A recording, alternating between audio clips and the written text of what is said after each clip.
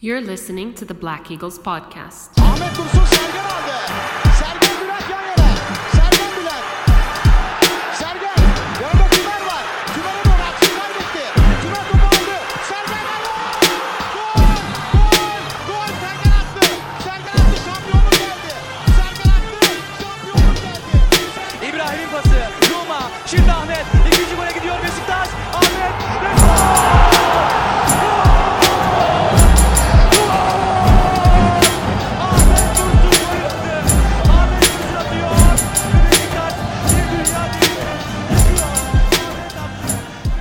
Welcome back, everybody. This is episode 233 of the Black Eagles podcast, and I am, of course, your host, Sinan Schwarty, live from New York City, where it is unseasonably temperate, lovely. Weather's nice, nothing to complain about. Not even that hot yet, we've had a few hot days, but nothing to complain about by any stretch, which is, of course, the perfect metaphor. For the first time in, certainly as long as we've been doing this podcast, and beyond, let's just say, for now, Beşiktaş has somehow managed to make its most important transfers in time for training, give or take a couple days, They did, in fact, start today, June 28th, or I guess yesterday now, it's past midnight here, but they started training, maybe even on the 27th, on Monday. So, if that's the case, fantastic. That was my birthday, so, a blessed day for all of us.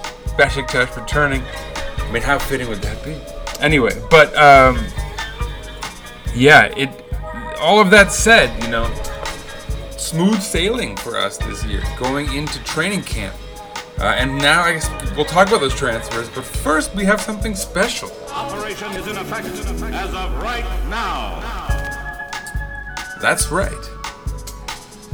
Kaan Bayazit is returning, not to talk with me. He's not here. He's not lurking in the background. But he does, with that said, have a special guest, Amine El Amri of Le Matin, who reports from Casablanca in Morocco. And so he is being interviewed by Kaan about our very first official transfer of this window, Romain Saïss. Certainly a pivotal player, and Ceyhun Kazanji or whoever it was, made the promise that we were going to go for guys like under 27 or something, and then the first guy we bring in is 32-year-old Romain Saïss. But I think it's a position we're all willing to make an exception at, insofar as we needed to replace Domagoj Vida, the sort of standard bearer of our back line for the last few seasons.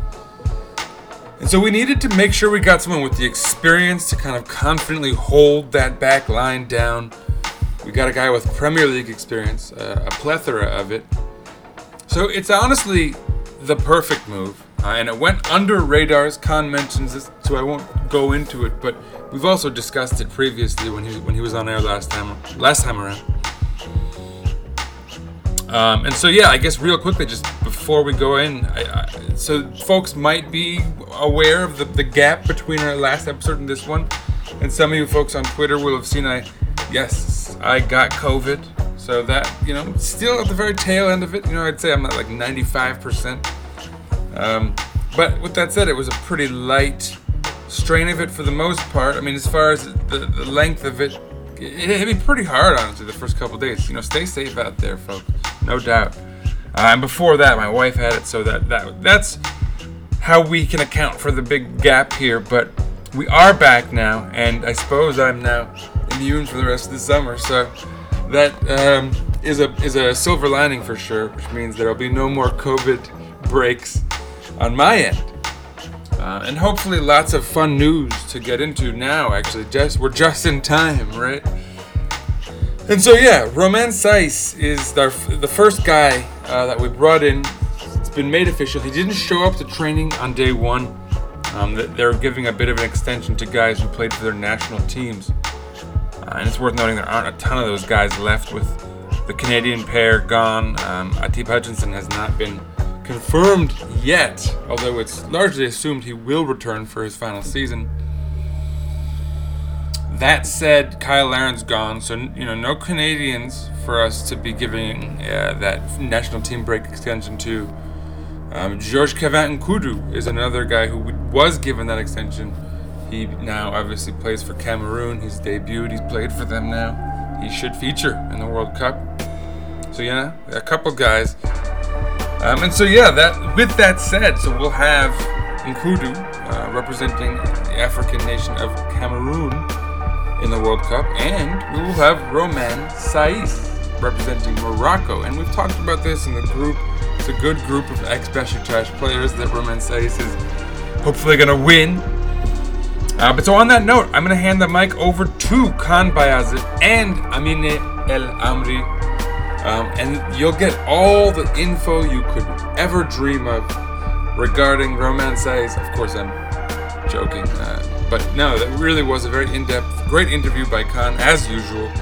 And to Amine, thank you so much for coming on. Without further ado, let's hear what the fellas have to say.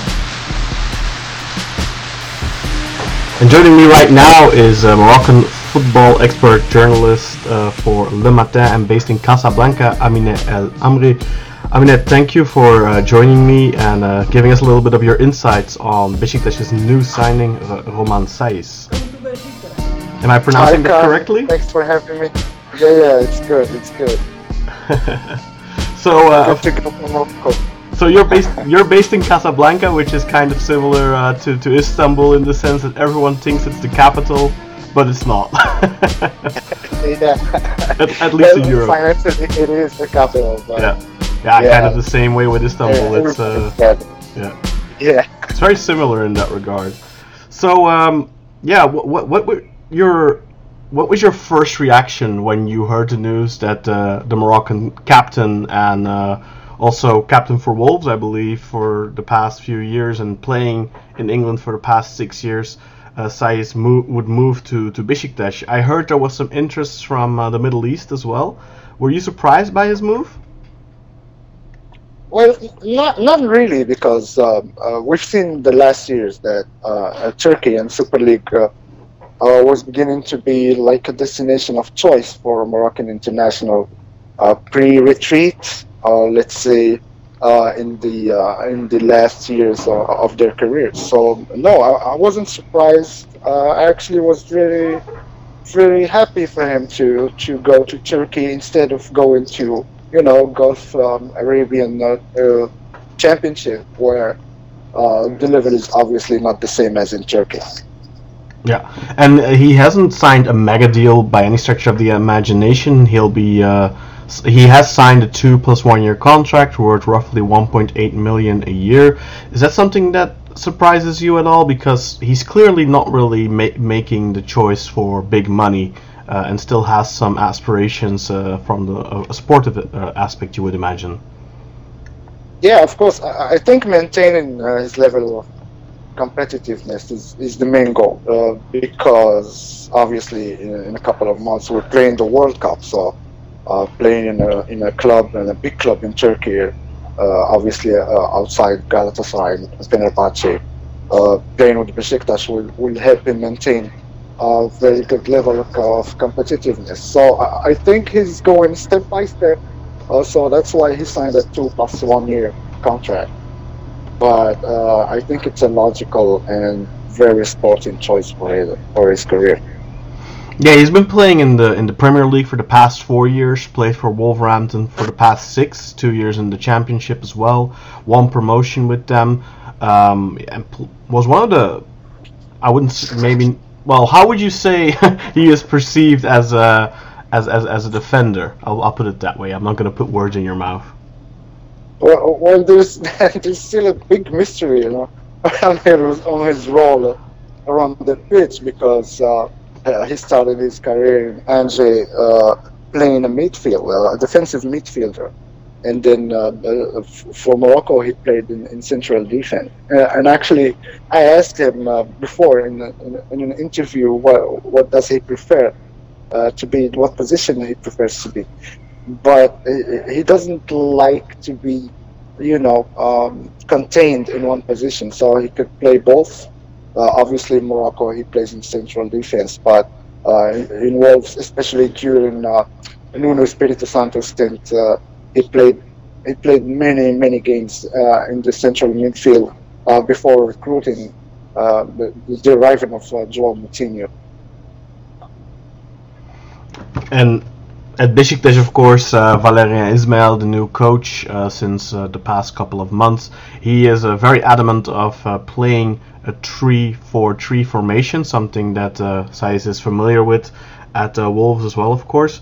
And the big plan for Ismaël seems to be to put him in the back three as a sort of the playmaker from behind almost. And of course, with his background playing in midfield and stuff, it's understandable that he was very keen on signing someone with the profile of Saïss to bolster the defense at the back. Also replacing Domagoj Vida, who after 4 years at Besiktas didn't extend his contract and is leaving. But with Saïss, Besiktas now have maybe a more technically refined defender that can, of course, as you pointed out as well, also play in midfield if necessary. What type of player would you say he is? Is he an aggressive player, or does he rely more on his instincts and his intelligence? Well, he's very aggressive when playing in defense. It's kind of guy to go all in, to go for a tackle, and not restraining any effort to get the ball back. But obviously, he's a left footer, so left footers are more keen to play ball and to launch the attack from the heart of the defense. So he's kind of mixing both. But his effort and his attitude and his dedication to playing in defense are very high standards. Otherwise, he wouldn't stay in the Wolves beyond the championship. Definitely. And this move, I mean, I did notice on the internet that there was a lot of surprise from Moroccan fans, especially that he made this move. Do you know why it is that he didn't continue with Wolves? Did they want to start a new chapter with a younger, fresher approach or something? Yeah, I don't know about the Wolves, but maintaining this high level of competitiveness, especially in the Premier League, once the player is past his 32, 33 years old, is very hard. The attraction of the Premier League makes it that every aspiring player, especially in defense, where the schemes, the tactics are really changing throughout the last 5 or 10 years. So I think the level of competitiveness would have made Saïss go to the bench for even for the start of the new year, because obviously there are new projects going in Wolverhampton, especially, but all over the Premier League. I mean, except City and Liverpool, maybe all the others are changing either technical or property, or So I think it's the start of a new page in the Premier League. And being 32, I think he went for the insurance of playing more than with a new challenge. Like I said before, it's a World Cup year, so it's really important to have to maintain the level of competitiveness and play much more football, because you need to be in November. You need to arrive to Qatar in the best shape possible.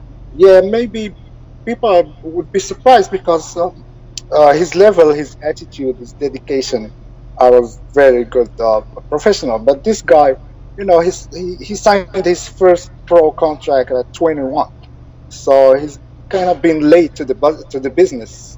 And when you're 32, playing your 11th or 12th year as a professional, I think he needed this kind of cooling off from the competitiveness and the rage of competitiveness in the Premier League. So I saw it as a logical move.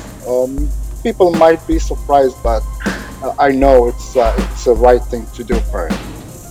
And did you notice any particular spark in interest now? Of course, we've had Younes Belhanda at Galatasaray in the past years. Now he plays for Adana Demirspor. And there's been other Moroccan players in the Super League over the past couple of years, of course. But this is probably the highest profile Moroccan to come to Turkey since Belhanda.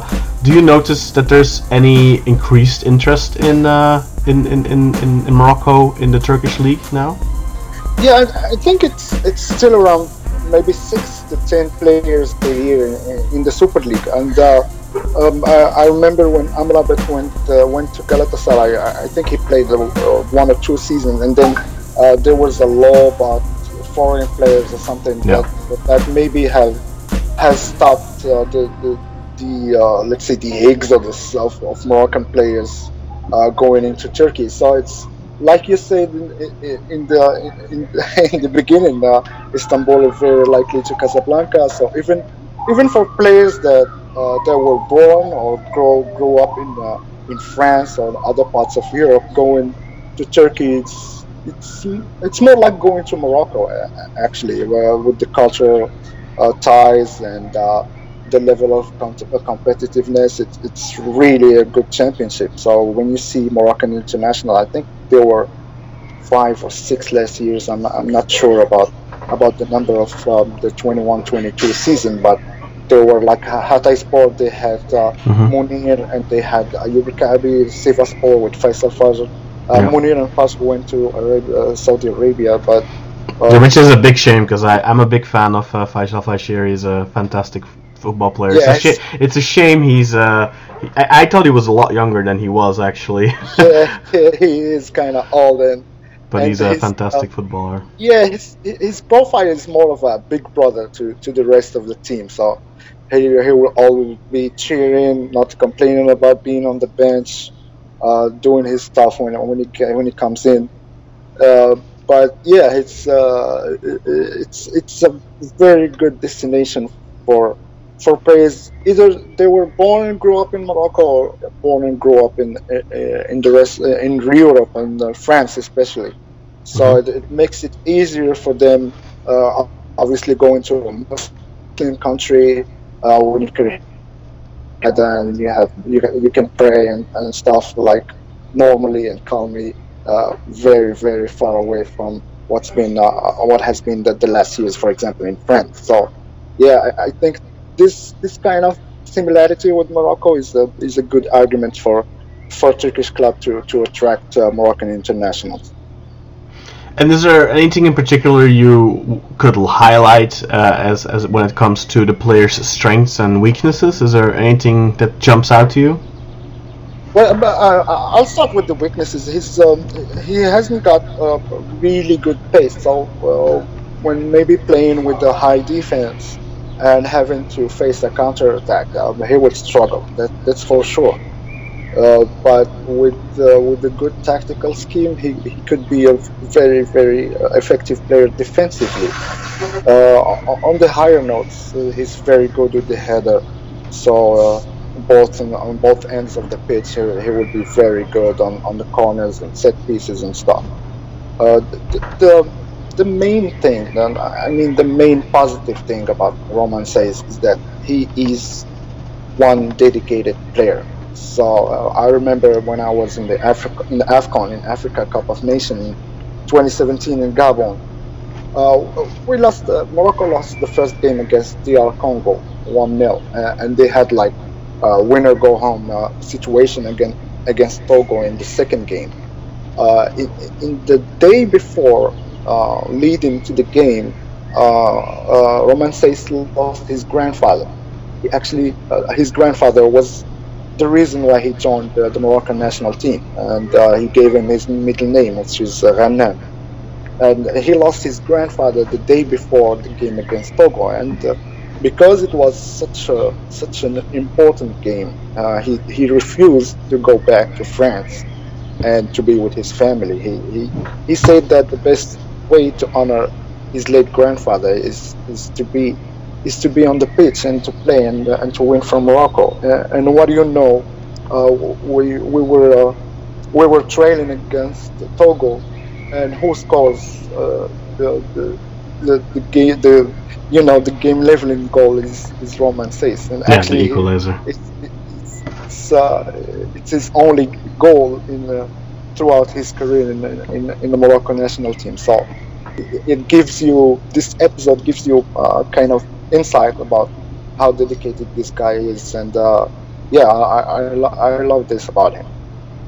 Would you say he's a model professional that lives for his craft? Yeah, he's very good. He's got really good ties with all his teammates. You can go back and see some of the videos the Wolves have been posting throughout the years. He's really cool, a nice guy, trying to chat everybody and to smile, to give this kind of smile. Also very very honest guy. So he will tell you your truth in your face. So there's no doubt about that. So yeah, it's kind of the players that are more. I think they are more rare now. There are less and less players who are honest and would ally dedication and also franchise and honesty. And I think they're more rare now. Perhaps the fact that he made his debut so late in professional football plays a part in that, because what you notice with a lot of young, well, not necessarily young players, like they can be in their 30s already at this point, but when they live their entire life as a professional footballer, earning lots of money since their teens, they tend to lose touch with reality a little bit sometimes, perhaps, and I think a guy like Saïss maybe who didn't get there at 17, 18, maybe that helps forming their personality. Yeah, of course. Yeah, you can see sometimes that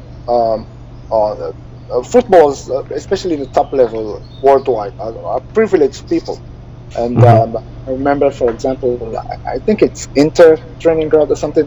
There's a big writing on the wall when we say we are privileged people, and you have to remember that. And also Marcelo Bielsa, when he was at Leeds, he was always keen to bring players into community restaurants and stuff, and popular soup and stuff to still have contact with the rest of the mortals. So I think like you said, starting his career very late at 21 made him realize that yes, he is privileged, and in that sense he has to stay to keep the ties with the regular people and stay like a regular people in his personality. It also took a lot. I think it almost went under the radar in Turkey, this move, because of how dramatic it was almost. Because, for example, right now Beşiktaş are in the works of signing a striker, and it's something that's been dragging out for a month. In the media every day you've got new updates, and he this is happening now. He's deciding tomorrow. Oh no, he's not. He asked for more time, stuff like that.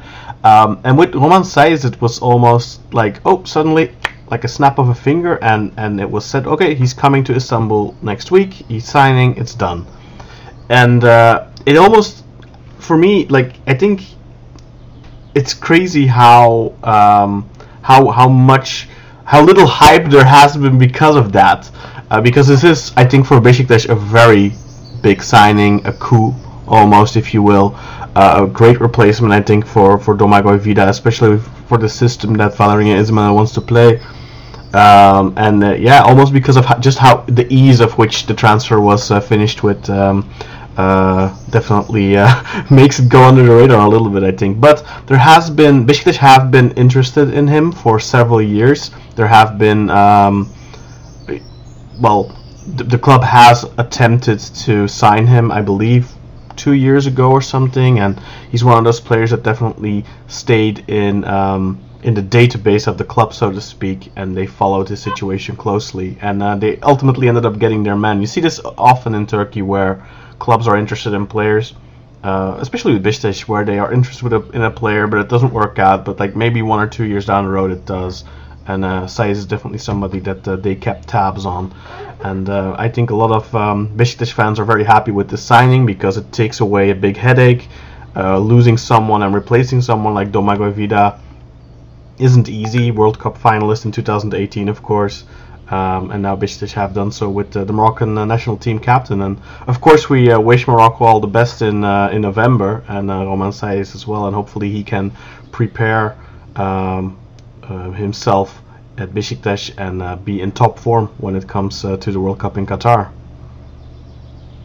Yeah, of course. I mean, it makes you wish that all of the Mercato window is like that, with very cool and calm news and only confirmed news. But yeah, I think it's a matter of the guy's personality. He's always been like that, very logical guy. Doesn't like to make waves wherever he goes. We never. I mean, we rarely see him like on. I think he started to have an Instagram a year ago or something, and the other players made him open up a profile on Instagram, but he hasn't got any social media stuff. He doesn't speak too much. When he speaks, he says very, very little, but very efficient talk. So yeah, I think it's the image of Romain Saïss, just like that. Just like when he went to Wolverhampton. The one day he was playing for Angers, and the next day he was at the Molineux Stadium preparing his signature with the Wolves. So there is no bigger waves, no tsunamis around his Mercato or anywhere near that. So he's a very, very, very calm guy. He seems to be someone. I mean, you would get the impression that he decides and he knows what he wants and he's gonna go with that decision. Whereas other players will maybe wait longer, drag it out a little bit, evaluate whatever they get in, and look at their options more. Whereas someone like Saïss probably thinks, oh, I got a good feeling with this club, and I'll go there. And just he's been at Wolves for 6 years, which is a very long time to be at a club, especially in England. For a foreigner in particular. So yeah, let's hope we get a couple of good years with him, and we look forward to seeing him in action. And of course, like I said before, it does add a little bit of extra. Now we can watch the World Cup, and we can support Morocco because one of our guys is playing there. Yeah, I think it's good, and I've been going through. Last season, Beşiktaş last season, and the drop in the level was shocking for me. I mean, those guys were in Champions League and were very, very competitive in the Super League in last year. But the drop in the level during last season was, obviously the fact of losing in the Champions League. I think it had a big impact, and having this kind of players that bring attitude, bring dedication, bring seriousness into the team will emulate other players to be like him, and I hope Beşiktaş will have a great season next year. Knock on wood that we don't have the same injury woes we had last season, because that was one of the main reasons that we got sidetracked. Basically, like, against Dortmund, we had the majority of our team, but then like the other 4 or 5 games in the champ, like against Ajax, we played with a C team basically. We at a certain point we had 10 or 11, no 10. I think it was 10 of the starting players were injured, and it was all at the same time. And of course, you know how important. As you can hear my donkey at the back on the background, perhaps. You know how important the mental aspect is to football, and once you start losing and you get in a negative spiral, it's very difficult to get out of it. And I think Beşiktaş waited too long to replace the interim coach. and that cost them European football this year. But that brings with it a little bit of an advantage now. Beşiktaş can fully focus on the Turkish league and on the Turkish Cup, and they lost, or how should I say, it's going to be a very different team, which is also going to make things easier maybe for Saïss to take a leadership role in the team, because so many players were out of contract this summer, so many players left, a lot of expensive players, a lot of guys on big contracts. The team is going to look very different. The only thing that's really staying the same are guys like Joseph de Souza, Rashid Ghazal. Those guys will remain important, but there's just definitely an opportunity and a void to be filled there for a guy like Romain Saïss to take up a leadership role in the team, and I hope he can do that. Yeah, and I think having Valeria Ismail as a coach is very helpful, because Valeria might be seeing himself in Romain Saïss, like playing kind of similar roles on the pitch and similar attitude. So I think it's very helpful for Romain to have Valeria Ismail, who also obviously is a French guy. So they will have a very good communication between them, and I think it's very helpful, like you said, stepping up and taking this leader place like he did in the national team when Mehdi Benatia stepped down from national team. So I think he's a good guy to have this kind of transition between one generation and the other, and this is what he does here in Morocco, what he did in Wolverhampton, passing from Championship to the Premier League, and I hope this is what he does in Beşiktaş. Well, I want to thank you very much for your time. I mean, I'm not going to keep you any longer. I know you still have a lot of work to do there in Casablanca, but thank you very much for your time and for your insights on Romain Saïss. And well, like I said, we'll be cheering you on in the World Cup in November. Yeah, and expect to have more and more, maybe hundreds and hundreds of Moroccan following Beşiktaş. I'm trying to pass the word for them. And, I hope so. Yeah. I hope so. How do you say "Go Beşiktaş" in Turkish? Haydi Bastır Beşiktaş, or something Haydi like that. Yeah, or Haydi Beşiktaş, you can say that as well. All right, Go Beşiktaş. We'll stay with that. Or Dima Beşiktaş, and it's a kind of mix up between Darija Arabic and Beşiktaş. All right. Thanks for having me, Ken. It was a pleasure. Thanks for coming on, mate. Thank you very much. Bye bye. Very nice. Excellent stuff. Thank you so much to Amine El Amri, and of course to Kaan Bayazit. Always a pleasure to have him come grace our airways and interview folks regarding our transfers. It's great to have him back in that what's the word I'm looking for, in that role, I suppose, right? But so yeah, it's just, it's great to get all that info about a guy who I think seems poised to be a very important player for us for years to come, in theory. As far as how you'd find Amine on the internet, on Twitter, he is at Amine _El Amri. So that is AMINE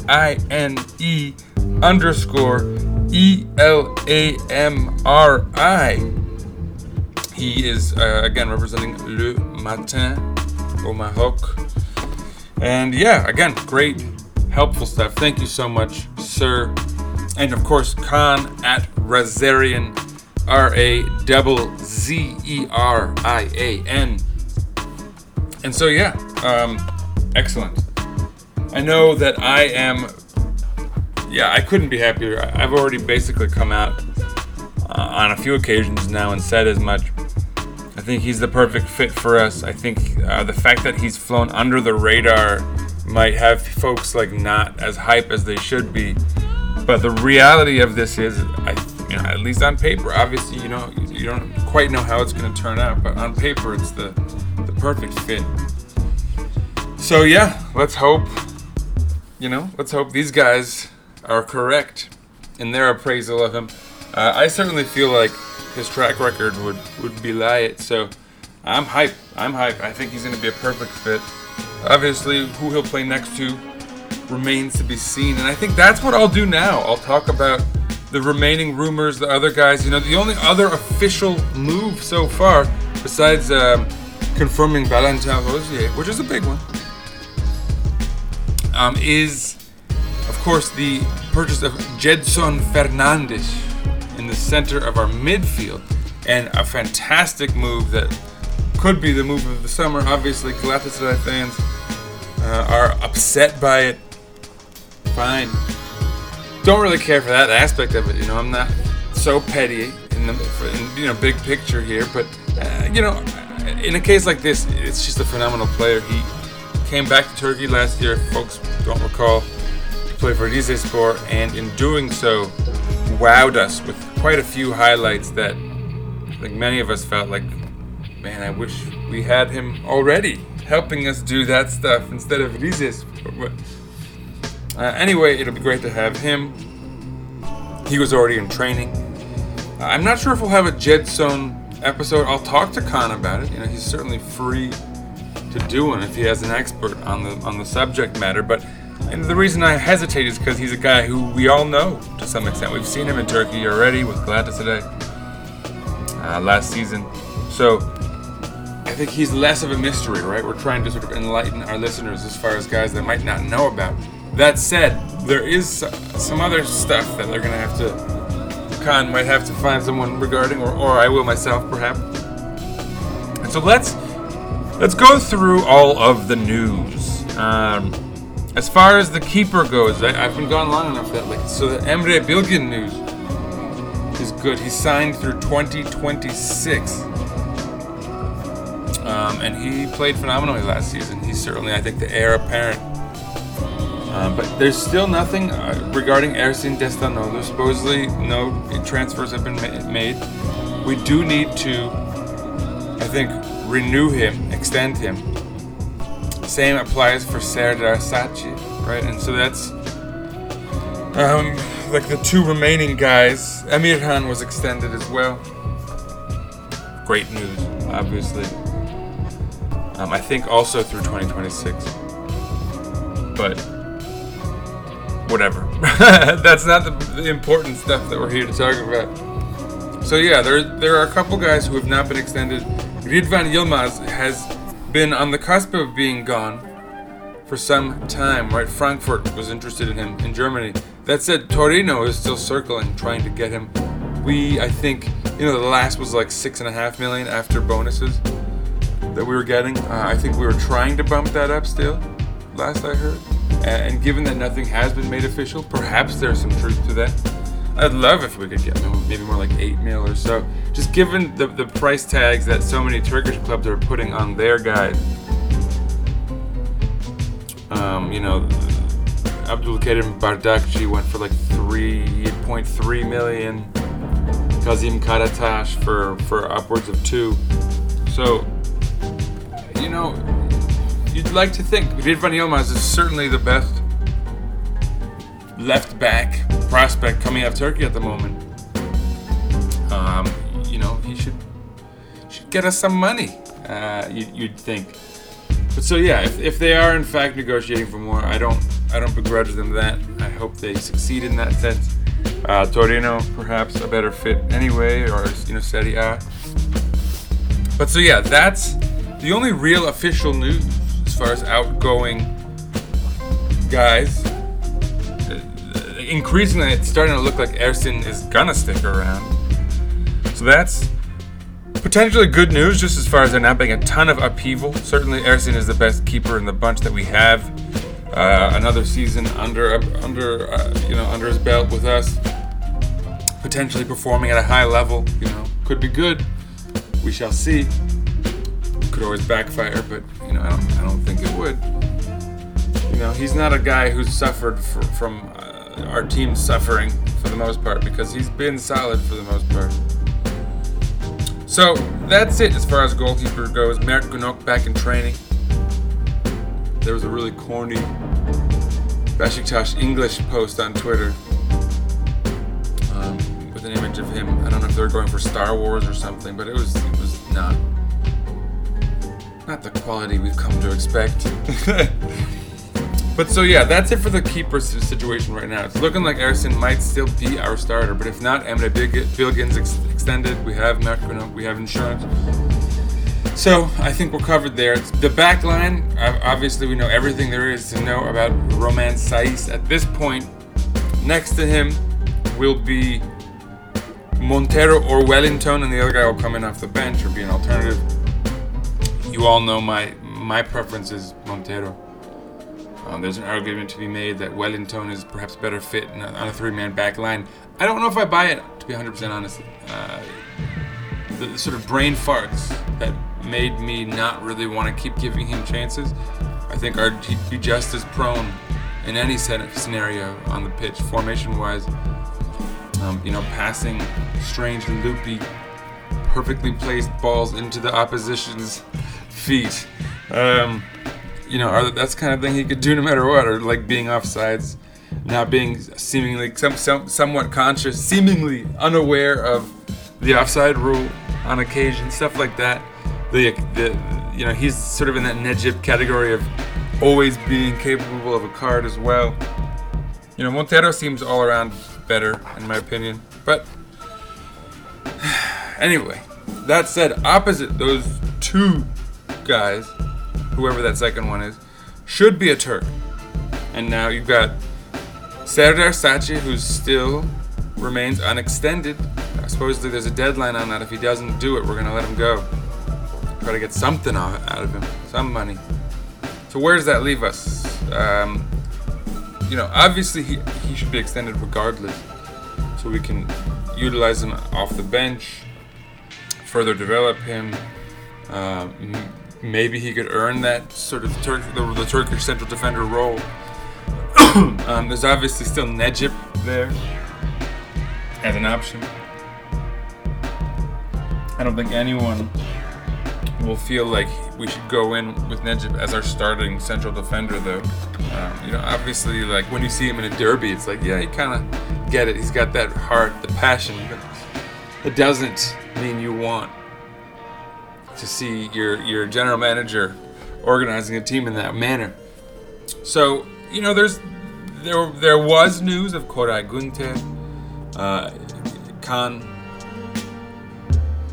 what's his name? Khan Ayhan, right? There was talk of these sort of bigger names who are Turkish playing abroad, Cenk Uzkaçar, stuff like that. But not much has come of it lately. The only rumor I've seen recently was for Atinç Nukan. And again, that seems to be more like filling out depth-wise, not, you'd hope, that starter next to Saïss and Montero or Wellington. So, there's got to be a Turk there, and we'll get into that. Currently left wing back, you'd have to think it's Umut Meraş that's slotted in there. Certainly in our first friendlies, that will be the case. We'll talk about friendlies in a moment. We actually have some now scheduled, all of them, so that's fun. Umut Meraş is the only real option at left wing back currently. Khan, I think it was theorized like maybe Tyler Boyd could be sort of flipped to a left wing back, in the way that Ferdi Kadıoğlu was or something. Who knows? We'll see. Certainly in those early training videos, Valérien Ismail was keeping an eye on Tyler Boyd, I noticed. I don't know what that translates to. But so, yeah, we need a Turkish central defender. I don't think Atinç Nukan is the answer. He's not good enough. So there's still some work for Ceyhun Kazancı ahead of him. And again, like you'd like to see this sort of stuff wrapped up. It's a one starter. That's the good news. Only the one, and we do theoretically have the Serdar Saçi's if he should extend, Necip's, etc. Like there's someone capable to fill in worst case. But yeah, you'd want a new guy to come in and get the chance to settle in with the formation and all that, and the whole team to sort of get used to playing with each other. So, yeah, that's still, I would say, the biggest question mark. So central defender, Umut Merash on the left side currently. Probably need a little depth there as well. If there's someone better than Umut Merash, I think that also should remain a Turk. There's not a ton of options. There's Tayfur Bingöl is being spoken of as a very likely candidate to come in, and supposedly he can fill that role. Now, the question one has to ask is that the man we want? He's already 29. He'll be turning 30 in January. Sort of a late bloomer as far as like people's awareness of him, but again, perhaps depth. I think one could argue Umut Merash is probably the superior of the two in that regard. No, he's got a lot of detractors. Folks don't like him much, but I don't know.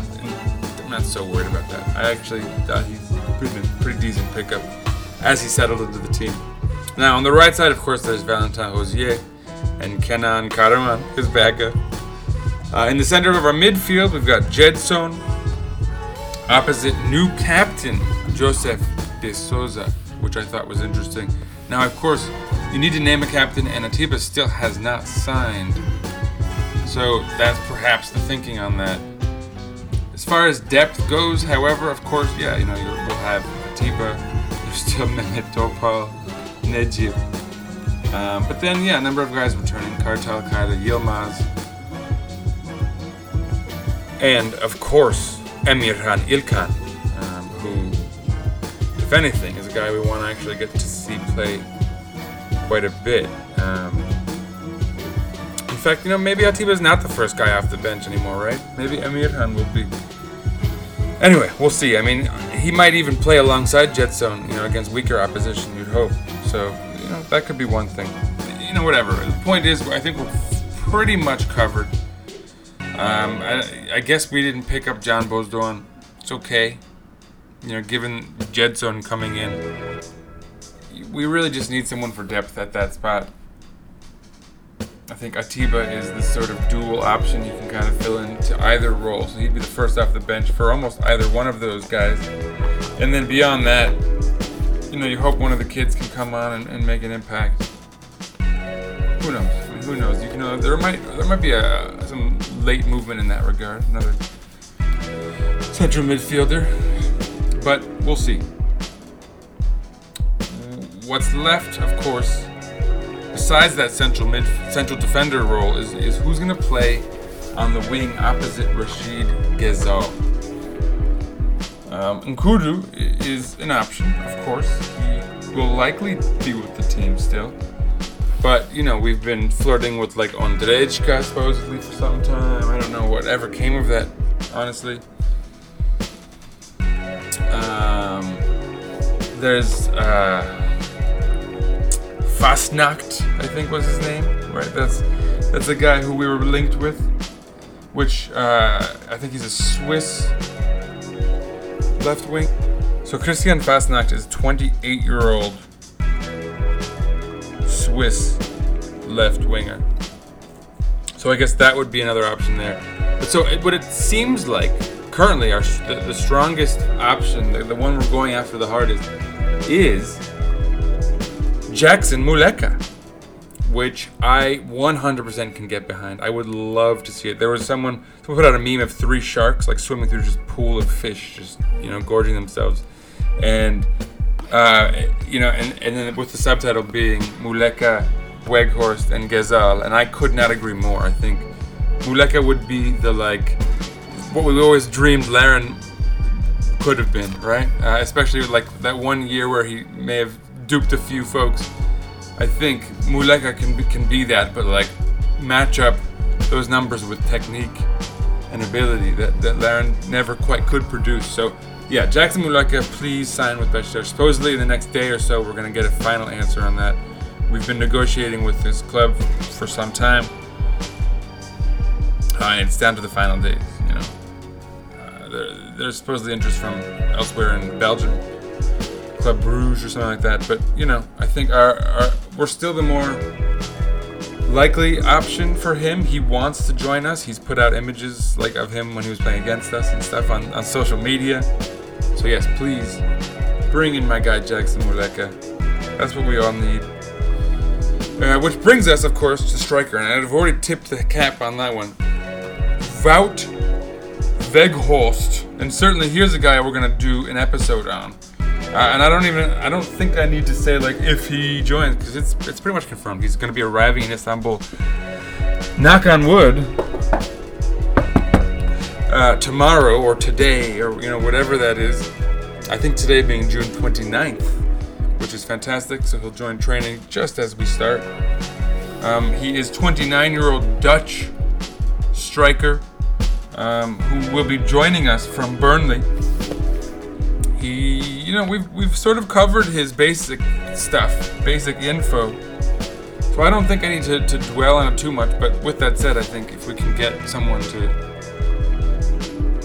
give us all that insight like we did for Mr. Saïss today, that would be excellent.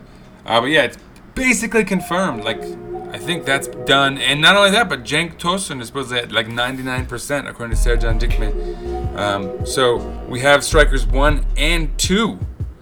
And if we can pull that Jackson Muleka move for the wing on the left side, he could certainly sort of alternate in as an option as a striker should Cenk Tosun become injured or Wout Weghorst not pan out somehow, whatever the insurance scenario is, Jackson Muleka could provide some there as well. So like that would be, I think, the ideal. Like we got our number one option at striker, and it's just a loan, but potentially I think there's talk of maybe a 7.5 million buyout. Maybe, I don't know, to be honest. Obviously, we'll need everything to be confirmed when he arrives and everything is actually made official. But so that's something to be looking out for. There might be a purchase option. Certainly, we can be hopeful. But even if not, it doesn't mean he like think of Rosier. Right? We've earned guys' respect and admiration. We've convinced them to stick around just by having a good time with us. If he can come, have a good season, there's no reason he can't change his mind. If he's rejected the buyout option or whatever it is. So yeah, great news there. Cenk Tosun, fantastic insurance. Nothing as far as Guven Yalcin goes. I've heard he's very likely to actually re-sign. I might again prefer Thiago Çukur, as a third option, a young guy. We also have, that Koray fella striker coming up from the youth setup. So, lots of fun things. Honestly, this is a fun episode. No bad news. Hopefully, we'll get official confirmation on Weghorst as far as him actually arriving, touching down, and we can do an episode on him soon. I'll talk to Khan. Ditto for Jackson Muleka, although I don't think we have to do an episode on him. I can just show, clips from the Kasim Pasha episode where I talked about how I scouted him myself before that match and psyched myself out for it. And sure enough, that was pretty much our worst outing in the Valérien Ismail era thus far. So, yeah, man, I feel good about the whole thing. It's been a great window so far. We've covered, the striker and central defender were the two biggest holes, right? That left wing option, there is still Nkudu, there is still, we have Hasic and Boyd and Alex Teixeira, there are all sort of question marks that could theoretically fit into that role, right? The emergency was absolutely striker. We need two, and bam, we got two good strikers. That back line really needed that sort of stalwart vet presence that we got in Romain Saïss. So far so good, man. I don't know. People are really in a negative mind state these days, I think. Obviously, it wasn't the best season we're coming off of, and people are always somewhat critical of the whole general manager thing, but I don't know. I feel like we've gotten great pieces. I'm not too concerned about the age on Romain Saïss, because we've been over that. It's a position of need where I think you can kind of make an exception there. I think, for me, Jackson Muleka would be the sort of cherry on top. that would be the sort of perfect scenario. If not him, there's this Christian Fastnacht, right? The Swiss guy, 28-year-old. Whatever. I mean, Muleka is great also because he's 23. So there's that, you're building that. You have these 3 core age units. The kids that we're bringing up.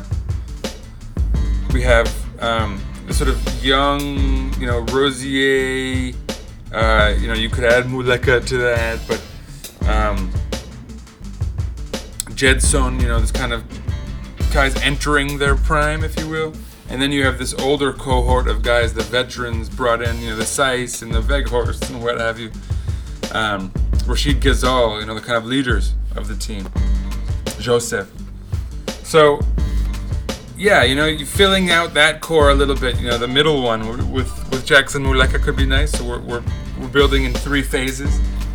But more to come for sure. Certainly, we're gonna need a Turkish central defender.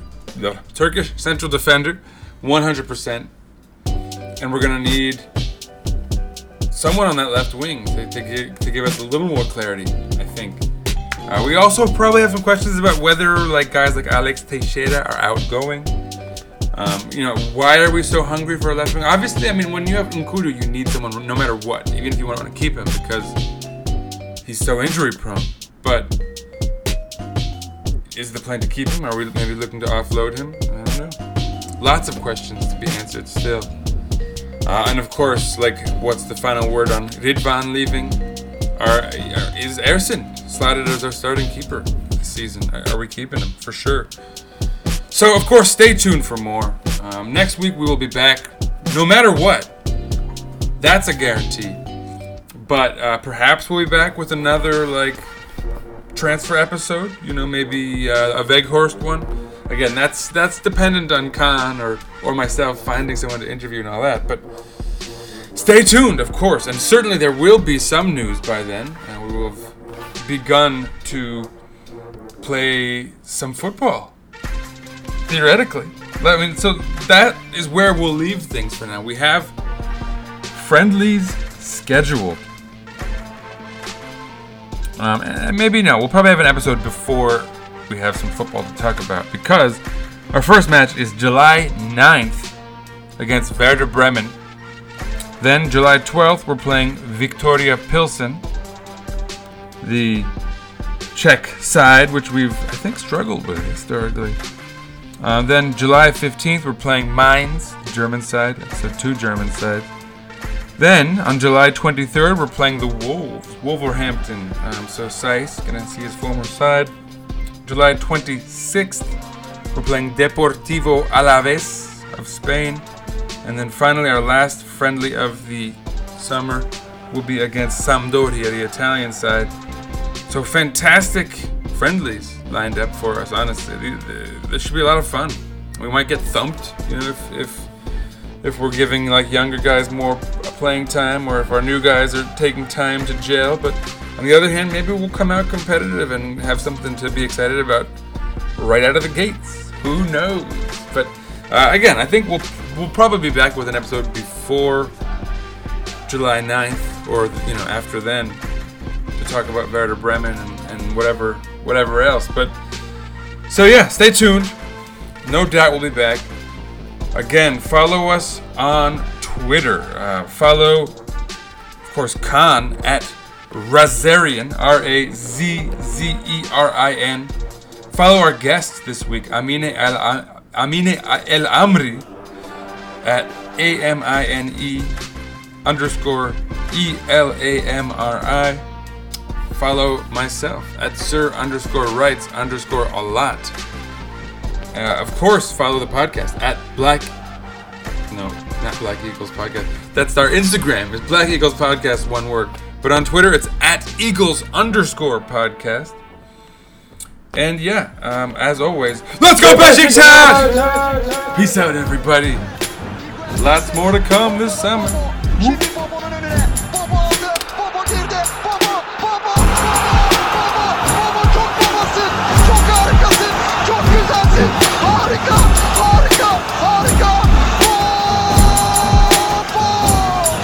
2-0.